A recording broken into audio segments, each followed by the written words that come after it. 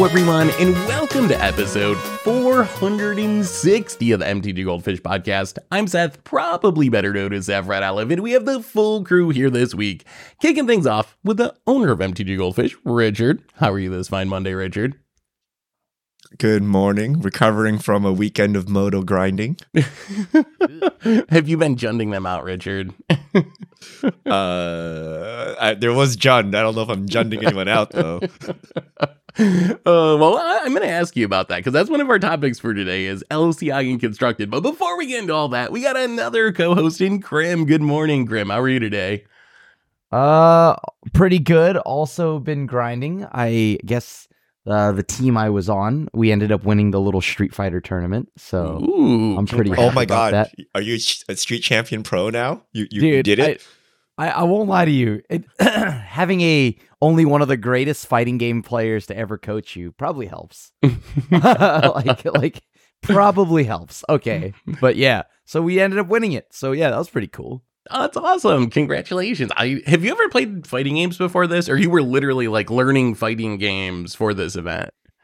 Yeah, like we had a week and a half's time to all learn just a fighting game. This was my first ever like foray into like actually playing the fighting game instead of just rolling my hands across the buttons and button mashing. So I guess I'm a jury main now. So I guess that's pretty cool. Oh, that is sweet. So our plan for today, we got a bunch of different topics. We got a couple of little ones. There's some new promos, Magic Cons coming up next year. A couple of big ones. There was a couple of interesting articles about what to do about Standard, which we wanted to delve into because I thought they were really interesting. And then we wanted to talk about Lost Caverns of Ixalan in Constructed, Standard, Potter, and Mioneer. We've all been playing. We got some tournament results. So that's the overview for today. Before we say Potter and Mioneer. Did I actually? Potter and Mioneer. Potter and Mioneer. Best formats. Before we get into it, though, a reminder that our show today is brought to you by Card Conduit. And if you want to sell some Potter and Mioneer cards, you can do that over at cardconduit.com. If you ever get tired of all the hassles that go into buy listing, Card Conduit lets you skip them. You can use a curated service to send in as many cards as you want with a buy list value of $1 or more and pay just a 5% fee. And if you want to do a bit of work, you can use a sorted service where you list and sort your cards in advance and pay just 2%. And no matter which one you choose, you're going to get a detailed report with the results and a fast payment once your order is processed. And you can even get another 10% off by heading over to cardconduit.com/mtggoldfish. Card Conduit, they're the easiest way to sell your Magic cards. And our show's also brought to you by Magic at Sea. Magic at Sea is the ultimate way to play Magic the Gathering. You can join players from all around the world for this unique tournament on one of the most immersive cruise ships in the Caribbean, featuring commander and sealed events. You'll have a chance to win prizes from a huge prize pool and make new friends, all while enjoying a 6-night Caribbean vacation. The ship sails March 17th, 2024, and space is running out, so make sure to check out magicatsea.net today for more details. So thank you to Magic at Sea for supporting the show. And let's talk some Magic, and let's start with the easy topics, and we'll leave the big ones for the end. So we got a couple of promo announcements this week. Richard, what promos are coming up in Magic? All right. The holiday promo, which I guess just goes out to like Wizards employees and some content creators, basically friends and family of Wizards, but you can buy them on eBay. Usually people like throw them up. But Seasons sequels, X triple blue instant. Pitch the titles of up to X holiday-themed sequels to target spell. Copy that spell for each title pitched, except the copy has that name. You may choose new copies or new targets for those copies. This is silver bordered, in case you didn't get it. It's acorned. It looks black bordered, but the acorn is there if you squint hard. I don't. Does anyone? It's cute. I don't know how much people actually care about these. I remember one time we did like a Commander Clash podcast where we like ranked these, and it was like the least popular podcast we ever did. So I don't know if many people actually care about the holiday promos. This one's kind of funny though, right? Like I don't know. The joke is fine. What are holiday themed sequels that you would watch, like Home Alone 2? I mean, this is the great question, right? Like, what is a Christmas movie? More, I mean, like Seth mentioned, I don't know if anybody cares about the card, but I will say the topic on the card, though, like that's often Is Lord of the hotly Rings debated. a holiday themed sequel? What exactly? This is just going to Is lead to Die like a Hard a half-hour Christmas argument, movie, yeah, right? about Like, what yeah, counts like- as a Christmas movie. Because like I guess now, right? Like this means Hawkeye is a Christmas TV show, right? So like, or I guess it might not be. It's Marvel. I don't know. Is it Christmas? Is it not? I have no clue. Well, it's holiday themed, so any holiday, Krim, we could be celebrating Marvel this winter season. So you never know. I mean, I do that every year. All right, on to black bordered promos, Secret Lair Showdown promos. So those are the ones given out at MagicCons. These are pretty rare, right? Because they go to like the top placing players. Spell Pierce, Murktide Regent, Dark Ritual, all with some pretty unique Secret Lair looking art. I don't know how to describe them other than they're very colorful, borderless cards. These cards always end up very expensive. So I believe that it's like the Spell Pierce is like just for entering, and then Murktide is for like top 8 or something, and then Dark Rituals for like winning, and it's going to be super rare. But we've seen some of the past versions of these, especially the super scarce, you got to win ones, be like thousands of dollars. So, I mean, I guess it's a pretty nice prize to get a card that it's essentially like a serialized card, right? Because there's only so many events that happen at Magic Cons in 2024. So even though it's not numbered, the number of these that exist is going to be really, really small, especially not for Spell Pierce, but for the rest of them. So kind of sweet. I wish you couldn't sell these. I wish, like, if you wanted this Dark Ritual, you have to win the event. You have to. And it, like, I don't know, they somehow stamp your name on it or something afterwards. And, like, that's it. Like, you have to win this event. Like, that's the ultimate flex, right? Anyone can whip out $2 million and buy a serialized ring, okay? But can you win? Can you win the event at MagicCon to get the Dark Ritual? That would be hot. It'd be funnier actually if I owned a card that just said Richard on it. So I don't know. You got to show up to the Brawl event. Be the one of one player there. get all the promos and go home. I'm not gonna lie. Look, I am biased in this. I would never want them to not sell this, because then I wouldn't have been able to bought the Jace from Martin Yuza or whatever. They also announced the next year of MagicCon. So we knew about Chicago in February, Amsterdam in June, and then Vegas the end of October next year. So about a month later than it was this year. There's also one missing. Usually there's 4 a year, but if you read the article carefully, there's like this one little line that there'll be like another event to win the Dark Ritual at that hasn't been announced. So I'm assuming there's got to be one more that they haven't announced for some reason. So I don't know why, but I assume there's one more somewhere in the like springtime, because that's the one that's missing. So we'll have to wait and see. But those are the Magic Cons for the next year as well. So I assume we'll be in Vegas. Krim, are you doing Chicago? I think I'm doing Chicago. So we're gonna both be at Chicago, and I can't wait because I need to leave this warm California weather and get up to the cold north.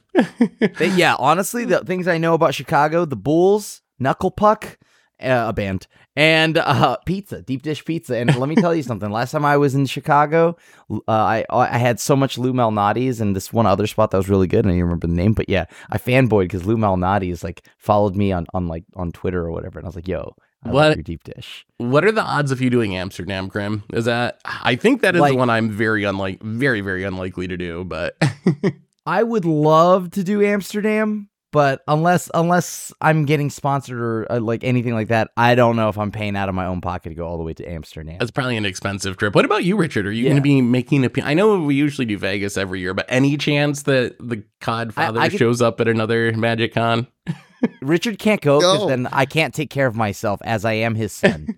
He needs to chaperone you. Yeah, you need a chaperone. Yeah, like as he is my father, if he isn't there, the house is gone. Right? I'm gonna, we counted down the days until my son is old enough to play Magic. So like maybe 2 more years, and then he can play mono green, and then we can go. That's Richard's talking about me, by the way. Every time, just imagine me when he's. We've been training Krim on the ways of the Farseek. It's coming. It's happening. He still has trouble. attacking with creatures. He doesn't understand this concept. Baby Richard is me.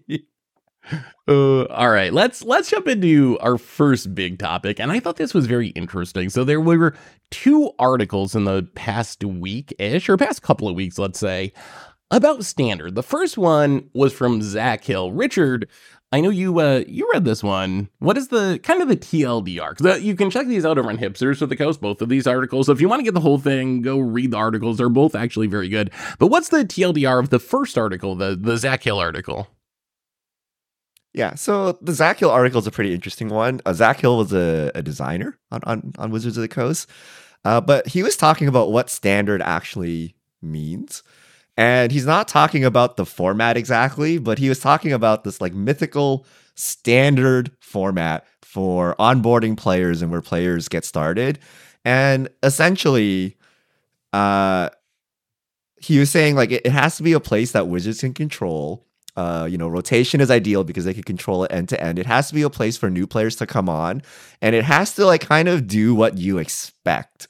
So the core of Magic the Gathering is kind of like play creatures, attack, hit people. And like what is not expected is on turn 1, you fill your whole graveyard, reanimate something out, smack someone for 20, like one-shot them, and like that's it. Like that's cool and all, but he's saying like that's not what people are thinking of when you initially give them the idea of Magic. So like standard is supposed to convey this. And what's interesting is he said basically since Fire Design the past 2 years, none of the winning decks, like the Pro Tour decks, the Grand Prix decks, all those stuff, like they don't really meet these criteria that he laid out. And then he goes on to list like a bunch of problems, like why they might have happened.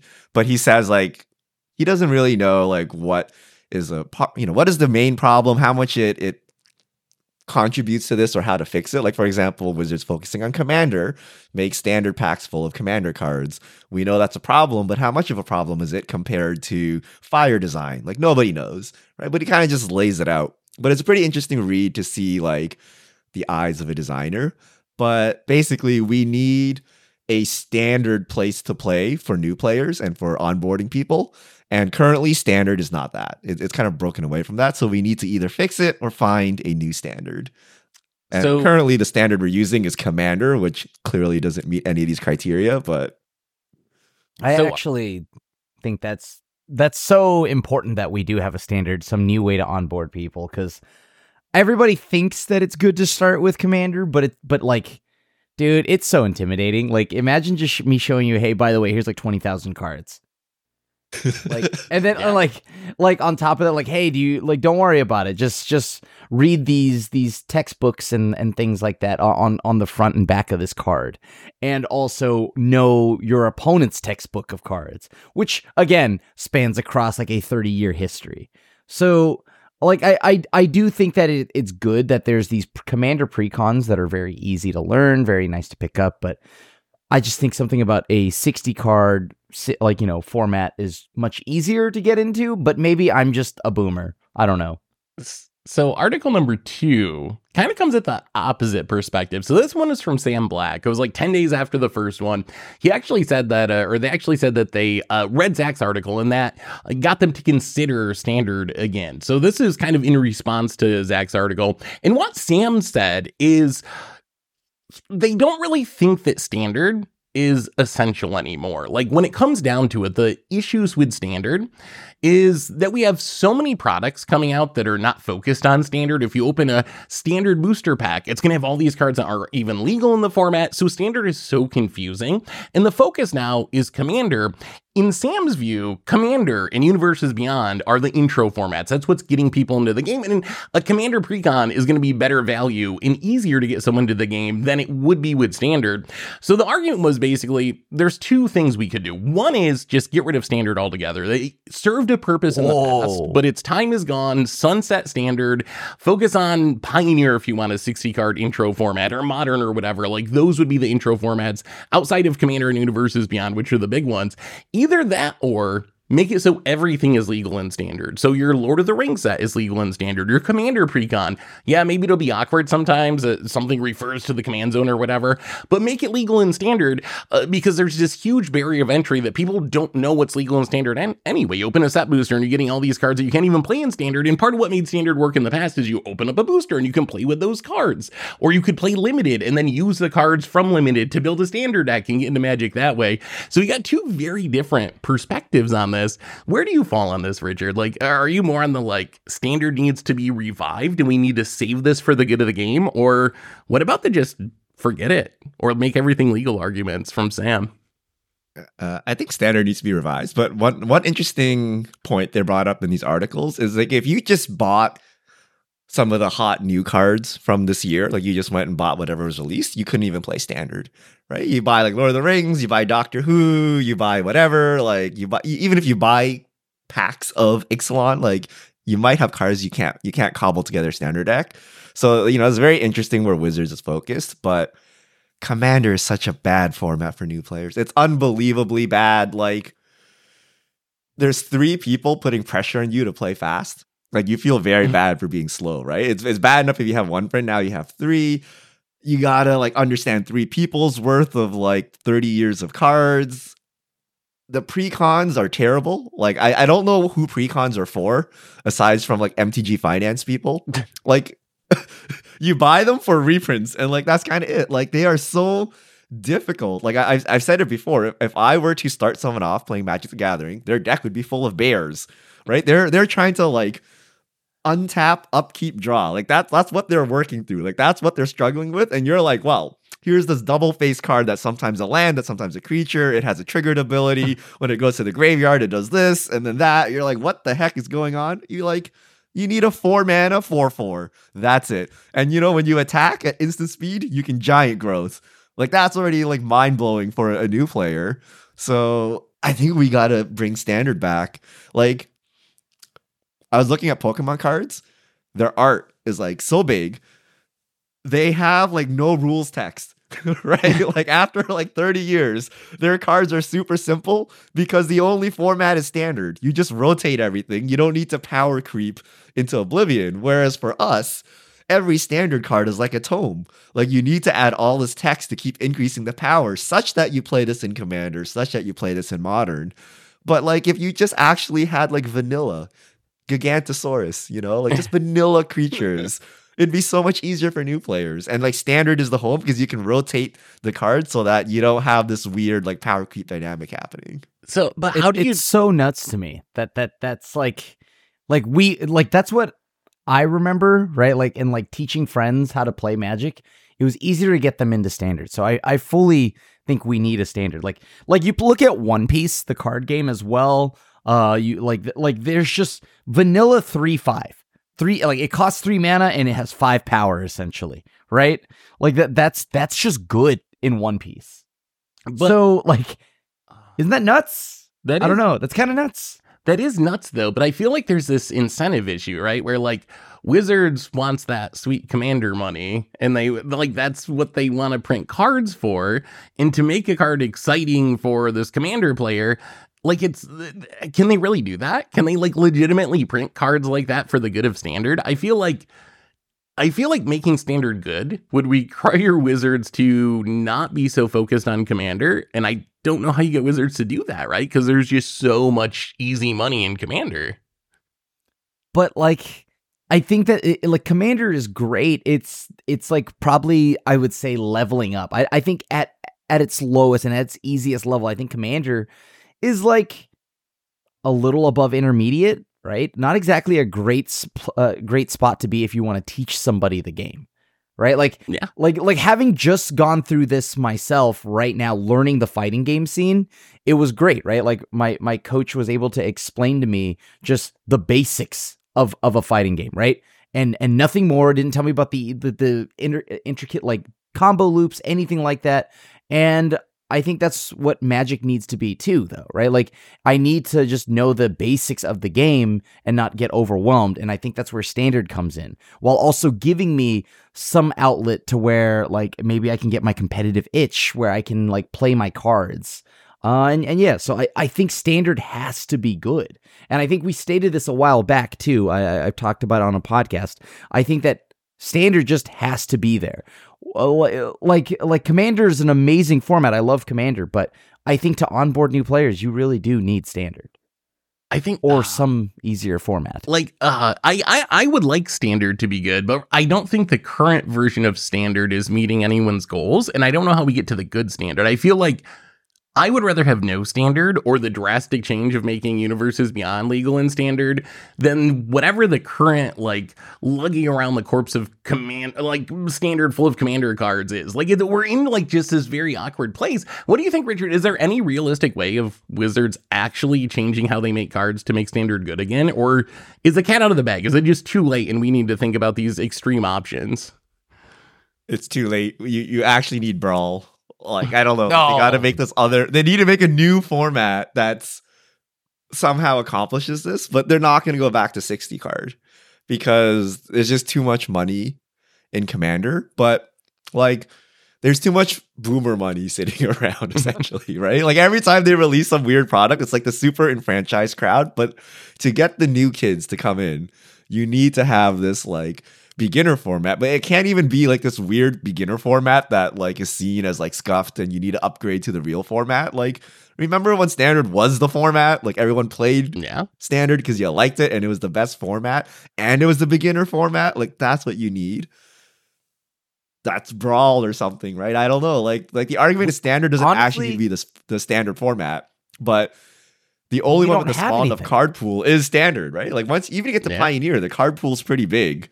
Yeah. By the time you get to Commander, it's disgusting. It's like harder than Legacy. So I don't know. Like Brawl sucks. We've tried it. Yeah, Brawl's bad. We need something. Draft, sealed. They just axed limited with the packs, well, is it right? But limited would be another way to do it. See, is it like I think even harder? That's a misconception. Because you gotta know how to like build a deck and draft. Hard. Like I feel like limited's actually like harder than Commander. If I was gonna rank the formats by how easy it is block to constructed. We bring back block constructed. Except we don't have theory, blocks. That's great, except for it kind of, it kind of sucks. It does kind of suck, and we don't even have blocks anymore, so that would be tough. The other thing that Wizards doesn't talk about is the promos. Like, if they made standard and didn't make promo cards for standard, like, not only is your card ridiculous, it's now movie postered, and it looks nothing like a real card. You can't read it. Remember the big hoopla over Texas Cryptic Command? Yep. And then they're like, oh, we can't do this ever again. Like, this is ridiculous. And then now they do it, like, literally, like, for every staple of every card of every set. Yep. It's daunting as an existing player, but as a new player, you just give up, right? Like you're like, what is this? Like, I can't read this at all. I don't know what this is. I don't know. I don't know about that, right? Like the Texas stuff, even back then, was like fine. I didn't care about it then. But it was so rare. Now, right? There were like 4 Texas cards that were actually playable, and you would like rarely ever see them, and you knew what they were. Now, like every single card has one, right? I mean, like as long as there is an easily accessible version, and that like a normal base set version, I don't think it matters. I think that part's fine. Like I told you, you put the front side is movie poster, the back side is the normal printing. There you so that you can flip it around and like you can read a normal card if you want, and then you still have your promo version if you want. That could actually work. I mean, I like the like cryptic and whatnot, like textless cards, but I do think there's a cost for new players. Like it does. I mean, if you're brand new to the game and that's like the first card you see, it's going to be kind of confusing. So I do think there's a cost, but I don't know. I think it's probably worth it overall, I would say. So yeah, the articles are really good. Check them out. I'm curious, have y'all been playing Standard since we got Lost Caverns of Ixalan? Like, how are we feeling about where we're at currently in Standard? So that's other big topic we want to talk about today. What do you think, Grim? Like, how big of an impact has LCI made? I think it's huge. I think it's done a very good job. Like I enjoy this Standard a lot. We're still, I think it's still early enough in the trial mode, where we're trying a lot of cards out, but we're seeing a lot of LCI being played, right? I won't lie, some of these cards are definitely a big shocker. We're talking like uncommons that have appeared out of nowhere, which I assume we'll talk about in a little bit, so I won't talk about it now. But yeah, like one of the things that I talked about, like on one of my streams was that I think a lot of the power lies in the uncommons, right, for this set. And it looks like it's true, with some of the events that have come out over the weekend. And I love it. I think this standard's pretty powerful. I think LCI is pretty powerful. I don't know why they fixed Cascade. By fixing it, I mean, they power boosted it. Yeah, well, I don't know. we'll talk about that a little bit once we get to Pioneer, which, that's WotC. So we got a standard challenge over the weekend. Yeah, we got 2, actually. So I'm looking at one of them, Esper mid-range up there. Yeah, right. The uncommon that Krim is referring to is Deep Cavern Bat. It's like a Tide had Hollow that on Skull. their It's like bingo card. it's a 2-mana 1/1 flying lifelink. When it ETBs, you exile a non-land card from their hand until the bat leaves the battlefield. That is played as the full 4 of in multiple versions of this Esper deck. And then Subterranean Schooner, 2-mana 3/4 vehicle. When it attacks, target creature that crewed it this turn explores, crew 1. It's a very cheap crew cost. Conveniently, a bat can get in there. But that is played as a 2 of in these Esper decks. So there's also Esper's been around. It's still good. Still, I mean, I don't think anybody thought it was going to go away, right? Like it's a good deck. It got new cards. We're just curious to see how many new cards actually get played. And I think the best creature land that has been printed out of all of them in standard now, Restless Encourage, aka the bird one for you. Oh yeah, Richard. that's right. That's in there too. That's in there, and that's no surprise. It's got a really cheap cost to activate, and it's flying, and it makes a map. Instantly, that's just free value, right? On top of that, more of the uncommons that we've seen, Spyglass Siren, right? That's obviously another good one. What's the 4-mana red thing that's pretty much Bloodbraid Elf? We've been seeing a lot of that on the ladder as well. Oh, Geological Appraiser or something like that. Yeah, that's it. Geological Appraiser. Like you're seeing a lot of the uncommons and the power of the uncommons of this set. And that's kind of just making me really happy. I think that's really cool. And there's like this weird, as I said, Spyglass Siren. So it's just a 1-mana, 1/1 flying pirate. When it enters the battlefield, make a map token. So map tokens, are they good? Like, Seth, what have you been playing it? Richard, have you been playing it? Because like, I think they're actually like pretty. I think they're actually pretty mad. So like, I think there are good cards that make map tokens. I think the 1-drop is one of them. There's a pretty like long history now of cards like Thraben Inspector, like kind of punching above their weight. And this one even has flying, which like is an additional upside. Although overall, I felt like the main way I've given my opponents map tokens is with Get Lost, which has been really good.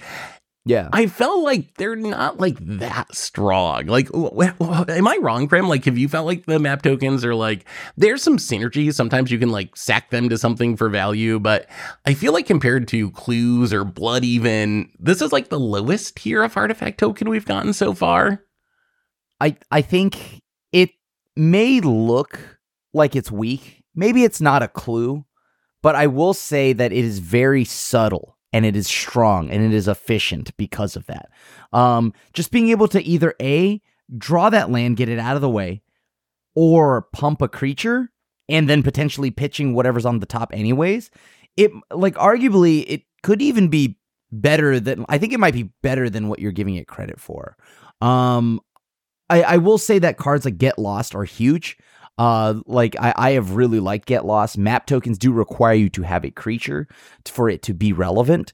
So that's where like maybe a Clue is a little more universal. It can be played anywhere at any time. And so yeah, like I don't know, but map tokens in a deck with creatures looks good. Like if your deck plays creatures, it's a little awkward, right? Like if I Get Lost you and then you pump your creature and then you start swinging in for lethal or something weird like that, like it could get pretty awkward. I wish you could activate them at instant speed. It's very weird to me that all the other artifact tokens can be activated at instant speed, and for some reason this one has the sorcery speed restriction. So I think that like is one of the things that keeps the power in check a little bit. I'm surprised how many Subterranean Schooners there are, because have you played with that card, Krim? I've only played against it. I haven't put it in a deck, so I haven't actually played with it. It hasn't killed me much when my opponents play it. I don't know. I didn't realize it was like a scary card, but now it's in a lot of the top performing lists of the weekend. What's your experience with the Schooner, Ben? Like, I know there was some hype about like, oh, like Smuggler's Copter vibes when it was first previewed. Is it close at all? I think the Schooner is very nice. It plays real nice. I don't know if it's anywhere near needing to be banned, or to the power level that Smuggler's Copter is, but it is efficient. And it's really good in the decks that you're seeing it in, right? Just because then I get to up it, because again, it's only crew 1, right? Which then normally before it's like, okay, cool, it's just crew 1, whatever. I answer or let it hit for a few turns, it's fine, right? And then answer it. But the body that you're crewing with gets bigger. It's smoothing out your draws, but it's still like a little bit slower than Looter Scooter, but it's still very good. So I've liked that. That is such a good crew target. It has lifelink. So you're growing your lifelink flyer out of range, and then you can just keep smacking them. So I think this card's insane. The other card is it snowballs. It's one of those snowball cards, right? Like, you don't care too much for it, but like if you just leave it, their creature keeps getting bigger and bigger. They get card advantage or whatever. Like, it's not good for you. So even it doesn't have evasion, but it's big enough to like get in there. It's like a 3/4. It's not terrible. Well, would you say on par or better than Looter Scooter? Oh, Looter Scooter had flying. Looter Scooter had flying. Cool. Yeah, cool. that's. It just gets stonewalled so much. Like, that's kind of the issue. Like, if this had flying, it would be Looter Scooter, probably better than Looter Scooter. It would be so good. But I have found, like, there's times when it can snowball, but there's also times where your opponent plays a 4/4, and you're just like, oh, my whole deck does nothing now, and it's very sad, so. It's a 2-drop, Seth. I would expect a 4-drop to be able to block it profitably. The other card that's really impressed me is Anam Packle or whatever, the Boros legendary 3-drop that's showing up alongside Adaline, the one that makes gnome tokens whenever you attack, and it like snowballs as you get more counters on it. There's been some like Boros aggro decks that have played that along with Adaline that have had a lot of success. So it's been interesting to see that kind of take off a little bit and be, I think, a little bit better than people expected. I didn't see a lot of hype around that card during spoiler season, but it's actually one of the cards having a big impact now. I mean, one thing that I am also seeing that's probably in that same deck is Inti. I've been playing with that as well. Yep. Inti has been a very good 2-drop. Which is whenever you attack, you may discard a card. When you do put a 1/1 counter on target attacking creature, it gains trample until end of turn. Whenever you discard one or more cards, exile the top card of your library. You may play that card until your next end step. This was just on a 2-drop. I didn't think much of it, but like it very quickly spirals. This card needs to be answered. So I don't know. Maybe there's like that's what I mean, right? Like, we're seeing even more of that Warden of the Inner Sky. We haven't even touched on everybody's favorite Kindred deck, which is Dinosaurs, right? We're seeing Dinosaurs, which one of I think the best cards in that deck, maybe because, for obvious reasons, I think Scytheclaw Raptor is a house. Whenever a player casts a spell, if it's not their turn, Scytheclaw Raptor deals 4 damage to them. It is a two-way street. Both people take the damage, but the card seems really good, and it's on a 4/3 body. Right? Like, I don't know, this dinosaur deck, I don't know if it's real or not, but I think that uncommon is. Yeah, it feels to me like a really good sideboard card. I don't know, like, when you think about like mono red or something, I wonder, do you think it's fast enough? Because that would be like an obvious home for it. I feel like when it's good, it's really good. But then some matchups, your opponent's just not really playing at instant speed, and then it's kind of like mediocre. But it's still like a 3-mana 4/3, right? And it's not getting cut down. That's true. Like it's going to require a real answer. And I really like that. And what are they going to do? Wandering Emperor? So then they take 2, right? So like that's the power in that card, and I'm really liking that. And so speaking of red, I think one of the biggest things that just kind of crept in there is the Rakdos Sacrifice deck now with Axanil, the 4-mana red the god. Red God, yeah. Yeah, that's the one. So that's the one place I've seen that card. Is it works really well with Oni called Anvil, right? So if you can sack something to Anvil and actually get 4 damage out of it, that it greatly speeds up the clock. So that's been a pretty cool use of the Red God, actually. Hasn't really shown up in like mono red or anything at this point, but it does seem very, very cute, at least in the sacrifice decks.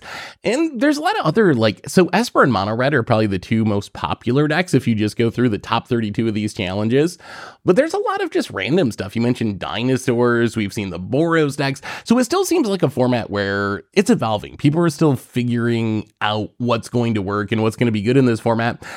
I will say, I'm still a little sad they didn't rotate, because when I see all the Esper, like if you look at the Esper lists, they've actually evolved a lot to the point where, like, you're not even playing Shieldred in the main deck. You got the Deep Cavern Bats. You got Virtue of Loyalty. You got Subterranean Schooner. Like, you have a lot of these new cards in it, but then you still have, like, Rafine or whatever, which kind of, in some ways, makes it feel like, oh, it's the same thing I've seen for 2.5 years so far. So I kind of wish they had still just rotated, but yeah, Standard is feel like Rafine is like offensive. Is it? Like, I mean, it's kind of funny to me that you're right. Shieldred is a sideboard card, a tech card in some matchups, but like, yeah, like I think Rafine is fine.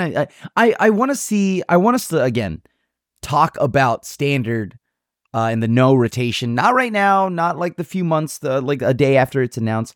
I want to see what it's like in a year. That's what I want to see. I want to see where, like, how the format plays then. But as of right now, Rafine will see you there in a year. Yeah, it'll be there along with Shieldred. The problem is not Rafine is too strong. It's the problem is I'm bored of Rafine. Yeah, like I just don't want to see Rafine anymore. Not that Rafine is overly oppressive or something. I don't know. Like Rafine kind of rises and drops with the metagame, right? But just want to see new cards. You know, imagine like we're seeing some new cards. We'll check in that in like 2 weeks once the dust has settled. But imagine how many more cards would be seen if we rotated. So I think that's kind of where we're at.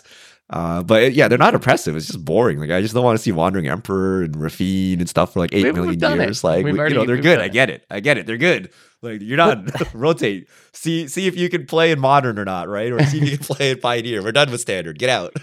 But then, like, now you get to see, like, then the good news is, like, there's a majority of cards. This might be one of the friendlier aspects of Standard, right? It is this 3-year non-rotating kind of format. Because, you know, just like, if I like getting into Pokemon Standard, right? I bought a deck. It's nice to know that cards, like, it just feels like cards stay around for a while. So the deck that I buy into, maybe it gets power crept out by some other new card. But for the most part, it's nice to know that I have a deck or I have cards and I can play with them. And it's, I don't know, it feels good to know that if I wanted to buy a staple in Standard, I can still see Rafine. Again, like I don't know. I think this is a good thing overall, a net positive thing for Standard. And seeing Rafine a year down the line, I don't think that bothers me. So I don't know. Maybe I'm a glutton for pain. I don't know. I don't know how Pokemon works, but like, do they have a million different formats like we do? Because I feel like we have so many, like you have Pioneer and Modern, and like you have infinite formats where your cards never rotate. So maybe having one that changes is a good thing traditionally. So Pokemon is. I don't know if we should use this as an example, but they have one format. The cards are super simple because it rotates, but also no one plays the game. So like most people are collectors. So the fact that the card is like mediocre or is not super impressive, like doesn't matter as much because people are just like Charizard. Yeah. Right. So I don't know if this is the model we want, but yeah, it's interesting. The collector base is there. You're right. That is heavy. That's its bread and butter. But I will say that current Pokemon is actually pretty darn fun. It does make me sad that Magic competitive play is not more of a thing. Just hearing, like, you were mentioning being at this huge One Piece event, right, Grim? Like 1,400 people or something. Yeah. And then I just heard they had, like, Flesh and Blood Nationals, 2,400 people playing Flesh and Blood. Like, there's a market there. There's a lot of people that want to go grind sweaty paper card games, and Magic is just, like, not interested in filling that void, I guess. Like, not seriously Grand interested. Prix or whatever. No, what's going on at MagicCon? There's some big event So at the Magic Con, there is a event side as part event? of the con, a side event. Like we just take our 2,000 player events for granted. We're like, whatever, right? They always happen. And you're like, oh, this Old Arcana, what a big event. We're like, wait a minute, we get this all the time. It's just we don't talk about it because we're used to it. Yeah, maybe it's I just don't that know. it feels sad compared to how it used to be when we had like SCG because it's on the Grand Prix every downswing. weekend. It's Like we were, aging. it's kind of the heading the other direction. But anyway, we got more. Oh, go ahead, Grim. Sorry. Well, I think that's also like the problem, right? There's a lot of negativity on Standard, and I think the format needs to thrive. So, but I'm not saying like, praise Standard because you should. I'm saying Standard's not bad. I don't know. I mean, I think this Standard is insanely fun compared to where it was, right? So I don't know. If you've been thinking about playing Standard or ever thought about it, just give it a try. Like obviously, barring any absurd financial things that you have to do for it. Like I think the Standard's actually pretty good. Well, I wanted to point out one cool deck that I saw was just a Mindlink Mech and Bloodletter. Yeah. I got quadruple damaged. I did not calculate that. I'm not gonna lie to you, and I died instantly. So Mindlink Mech can do some cool things. That is a super cool card.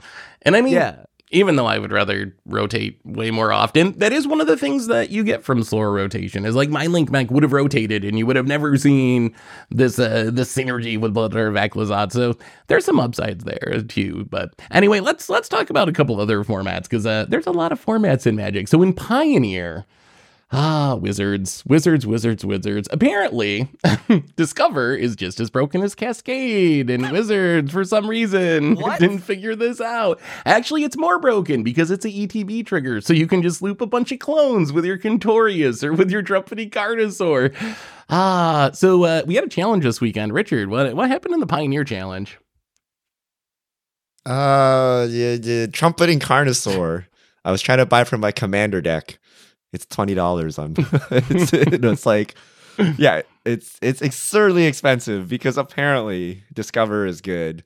I will say though, I was building my Commander deck and I'm like, oh, thank goodness I don't have to Discover into a Rampant Growth. I can just draw a card. Yeah. So it worked out swimmingly for Commander, but here we see the problem where you want to fix it for Commander and then you break Pioneer. So Quintorius combo running Trumpeting Carnosaur.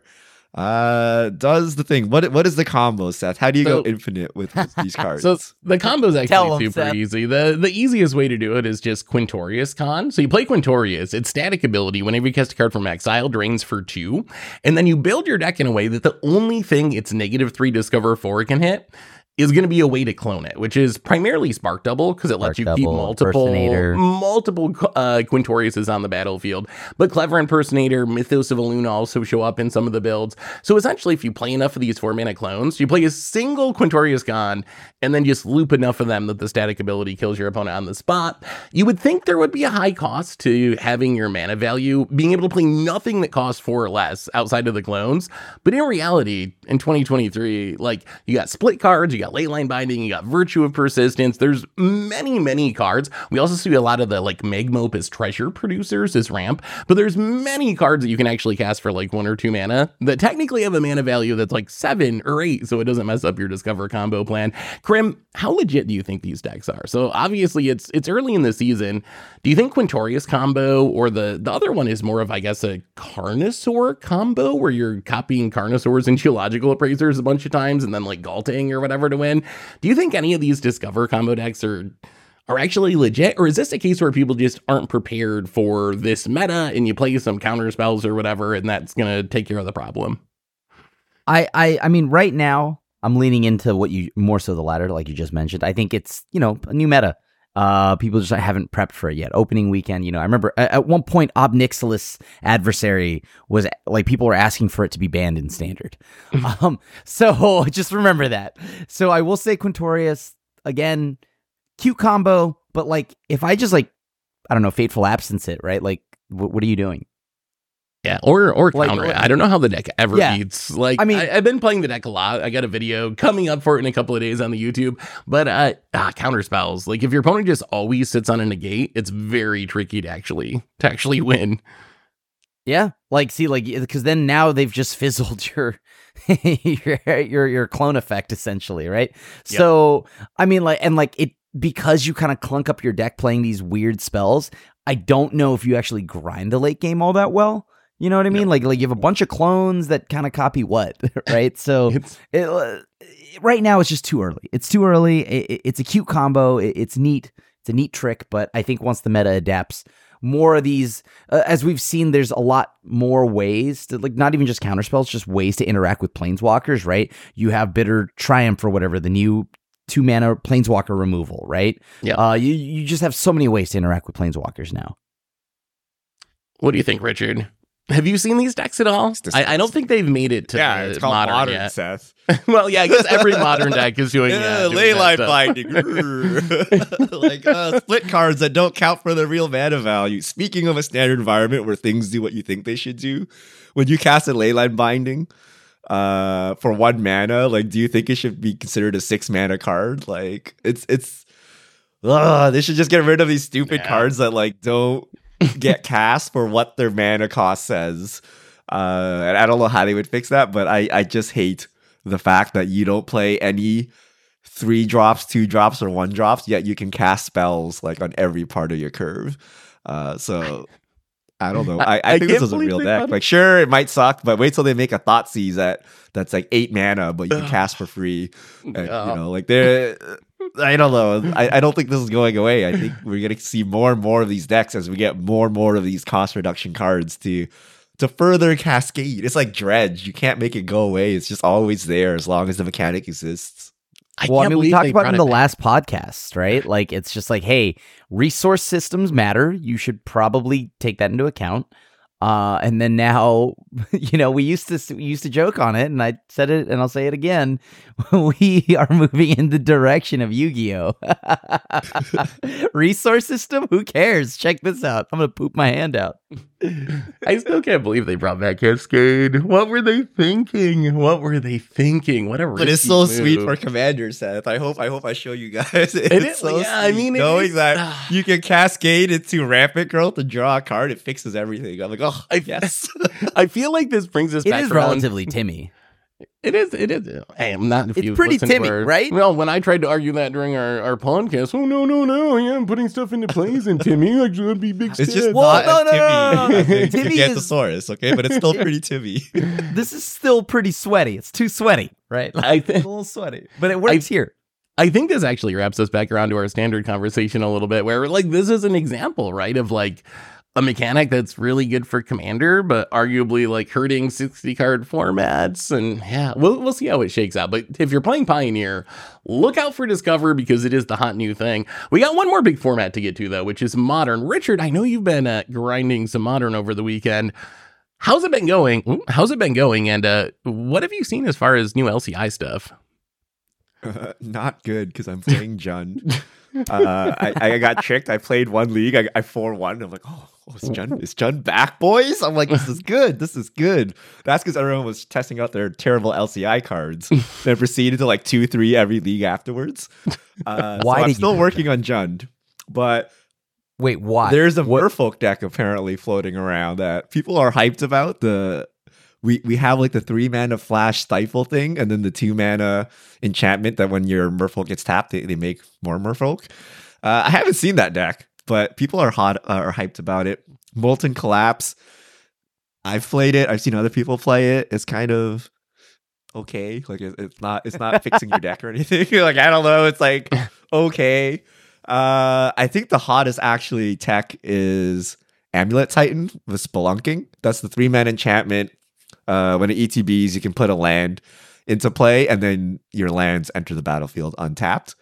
The combination of ramp and another amulet makes it really good. And I think Amulet Titan actually won the challenge that happened. Let me just double check. Yeah, I think it was Amulet top Titan's, 2, actually. Yeah. It's so Amulet funny. Titan's everywhere because the it's also a meme. one ring abusing deck. Yep. So yeah, Spelunking is the truth. I don't know. What was it, Any other Seth, where cards? we memed on it? Like, I think this is good in Amulet Titan because everything's good in Amulet Titan. Yeah, I think we did meme on that, but yeah, I mean, it seems like it's bumped Tain up a bit. Like the deck has been top tier, but it hasn't been like tip top tier. And based on these challenge results, maybe Splunking actually puts it at the very top of the meta. Not that deck actually needs to get better. One of the things that surprised me, Richard, is have you seen the Tishana's Tideminder, the Flash Merfolk?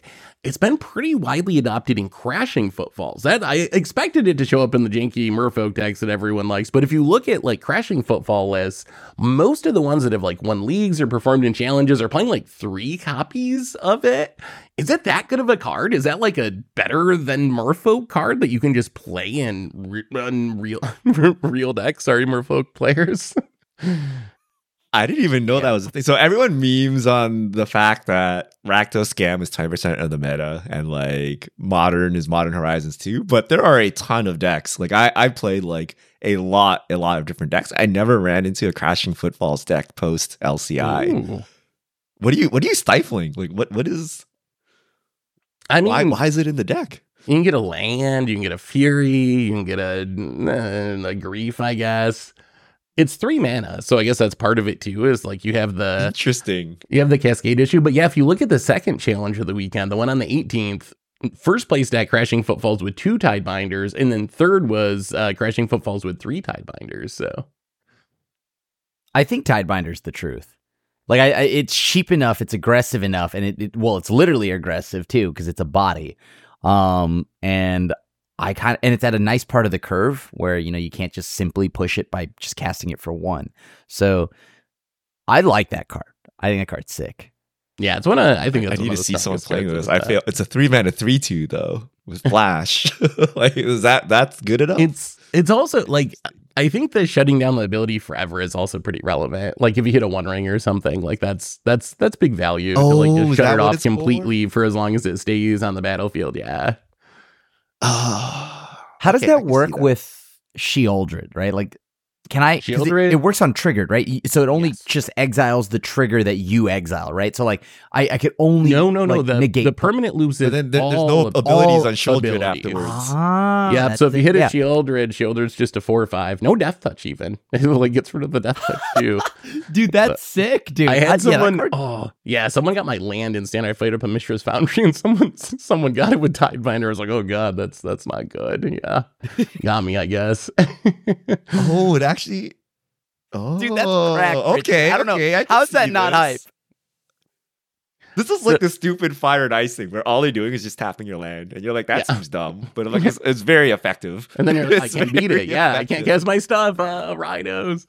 Interesting. All right. This terrible control deck that abuses Cascade. I love Cascade. Have you seen Quintorius in Modern, Richard? That was like, I was trying to make a list of the cards that have actually showed up in Modern from LCI, and Quintorius made it. It's been people have been playing it in the like Omnath Beanstalk deck, like a copy or 2 as a 5-drop, because like Cascade, Quintorius into Bloodbraid, into Shardless Agent, into Beanstalk, do your thing. Live in the dream. That's the dream. And we talked about we actually memed about this on the podcast. Like you do the whole chain, they take a bunch of damage as well from all of this. Yep. It's happening. I think that's really meme, happening. I think it's too cute, but maybe it's here to stay. Do you really need to do this? Probably not. It might be one of those things where it's like people are trying out the new card, so why it's good enough that you can throw a copy or 2 in it and still like 5-0 your league or whatever. But whether it actually is like the most optimal use of that slot, maybe not. But any other thoughts on constructed Magic before we might actually answer some fish mail? Some people really want fish mail. I'm sorry, fish mail lovers. I know it's been a couple weeks. I just got to ask one question then, because it's about Quintorius. Yes. So yes, we've seen it show up in older formats, but like, what's your thoughts of it in Standard? Because so far in Standard, I thought it's kind of just like okay at best. It's been fine. Like I haven't played with it as much as I'd like to. I have lost to some people that just go super hard on the Discover plan, and they're like playing Geological Appraiser, Quintorius, Chimmel. Chimmel I really like. That might be my favorite Discover card, where you just like slam that, and like the value, if it sticks out, is so high, where I'm like, should I just be throwing this in like every non-aggro deck, just a copy or 2, just like because it's like so much value if it sticks?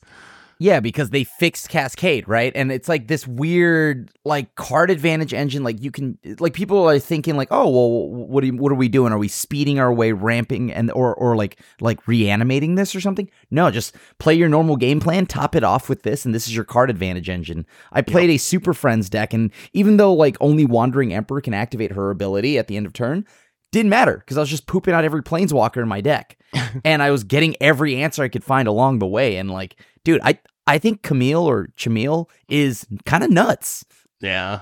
Yeah, the card's actually really sweet. It's been better than I expected it to be. That's the Discover card that has surprised me the most, I would say. Because I thought 6 mana, that's kind of a lot, but it's looked good every time I've seen it and every time I played it, honestly. So yeah. Anyway, Richard, why don't we do some fish mail this week? All right. If you have questions, send them to @MTGGoldfish with the hashtag MTGFishmail, and we'll get to your questions on air. Jupu 2707 in episode 211. That's early 2019. You guys predicted some crazy stuff about stuff that has come true, such as alchemy, Black Border Transformers, and Planeswalkers losing their spark. Do you have any more predictions that will come true in the next 4 years? Oh, maybe we got to do another. I probably should go listen to that episode again because I don't even remember predicting all those things. But hey, we will take the win. I think Universes Beyond will be in Standard. I think it's gonna happen in the next 4 years. They're just gonna throw it in there. Like I think it's gonna happen. That's my easy one. I said it. I'll say it again. I think I even have a bet with a friend on this, and I think in 4 years. So what year is that? 2027. Okay, so I think sometime maybe by 2027, early 2027 or end of 2026 even, I think Oko comes off the ban list. Okay, I could see us power creeping our way into Oko being safe. Power creep. Give us like one more Horizon set, right? Because we have one, right? Coming down the pipeline, and then maybe a few more sets, and I feel like Oko is maybe let's like how about this? Maybe they don't take Oko off the list, but maybe there's going to be a Planeswalker or something that's better than Oko. Ooh. Okay, yeah, I could definitely see that. I mean, they brought back Discover and power creeping Oko doesn't seem yeah, they're going to release a patch note. We fixed Oko. Yeah. and so we dropped this card and it's even better. So we knew Oko had some problems. Sometimes the 3/3 is not big enough to attack through your opponent's blockers. So, Watsy. I think in 4 years, we lose our multiverse. And it will just be Universes Beyond and Dominaria. I think we're not going to get any new planes. I think like stuff like Strixhaven would not exist anymore. Like, why make Strixhaven when you can just Universes Beyond Harry Potter? I was thinking what is the end game? And I think the end game of Magic the Gathering is Lego. So Lego... Yes, I said Endgame. So Lego like uses everyone's IP, right? You can buy Lego Marvel, Lego Disney, whatever. And then they also have like some Lego branded stuff, like Dreams or something. I don't know, the ninja thing or something like I don't know, right? But it's like very specific. It's one plane or it's one world. So I think we just collapse back down to Dominaria. All the other worlds are taken by Universes Beyond, and you will just play Universes Beyond. You will play Lord of the Rings set 1, 2, 3, 4, 5. Whenever a new set comes out that's hot, like imagine if Magic the Gathering was Universes Beyonded at the beginning of the Marvel MCU. You can so imagine there's like 8 Marvel sets in Universes Beyond, right? So I think that's where we're going. I feel we're going to end up there. So I think we're just going to have like one Magic release a year. It'll be Dominaria. The other slots will be taken by Universes Beyond. And of course, because everything's Universes Beyond, they'll be in Standard, they'll be in Commander, Legacy, whatever. But I think we're just going to go full throttle here and we're going to collapse to a single Magic universe. And then the multiverse will be Universes Beyond. I really hate that. I hope we don't have to play with Marvel cards. I could never. Sounds terrible, man. Well, you wait till they make terrible Marvel cards by people that don't appreciate Marvel. I just hate Imagine all the if Doctor Marvel Who was stuff. a 2-mana 1/1 that drew card ETB and that was it. Would you forgive them? First off, Doctor Who, you mean Doctor Strange. You respect, Doctor Strange. You respect my favorite character, all right? You put respect on his name. Second off, don't put that evil out there, okay? So Doctor Strange doesn't even get a card. It's like 8 Spider-Mans and 8 Wolverines, and that's it. If the internet wants to see me cry, because I know the internet hates that I love Marvel, but if how they really want to hurt me, you can say what you want about my love for Marvel, but what would really hurt me is if Doctor Strange sucks. Chances are he'll suck. Bro, calm down. He's not high on the power rankings. Like the power rankings of Marvel characters, like he's not that high. He's gonna suck. No, he's gonna be. No. What if he's an uncommon? Crit? Stop. Oh my god, the insult. Stop that. Say what you want about me. You leave Stephen Strange out of this.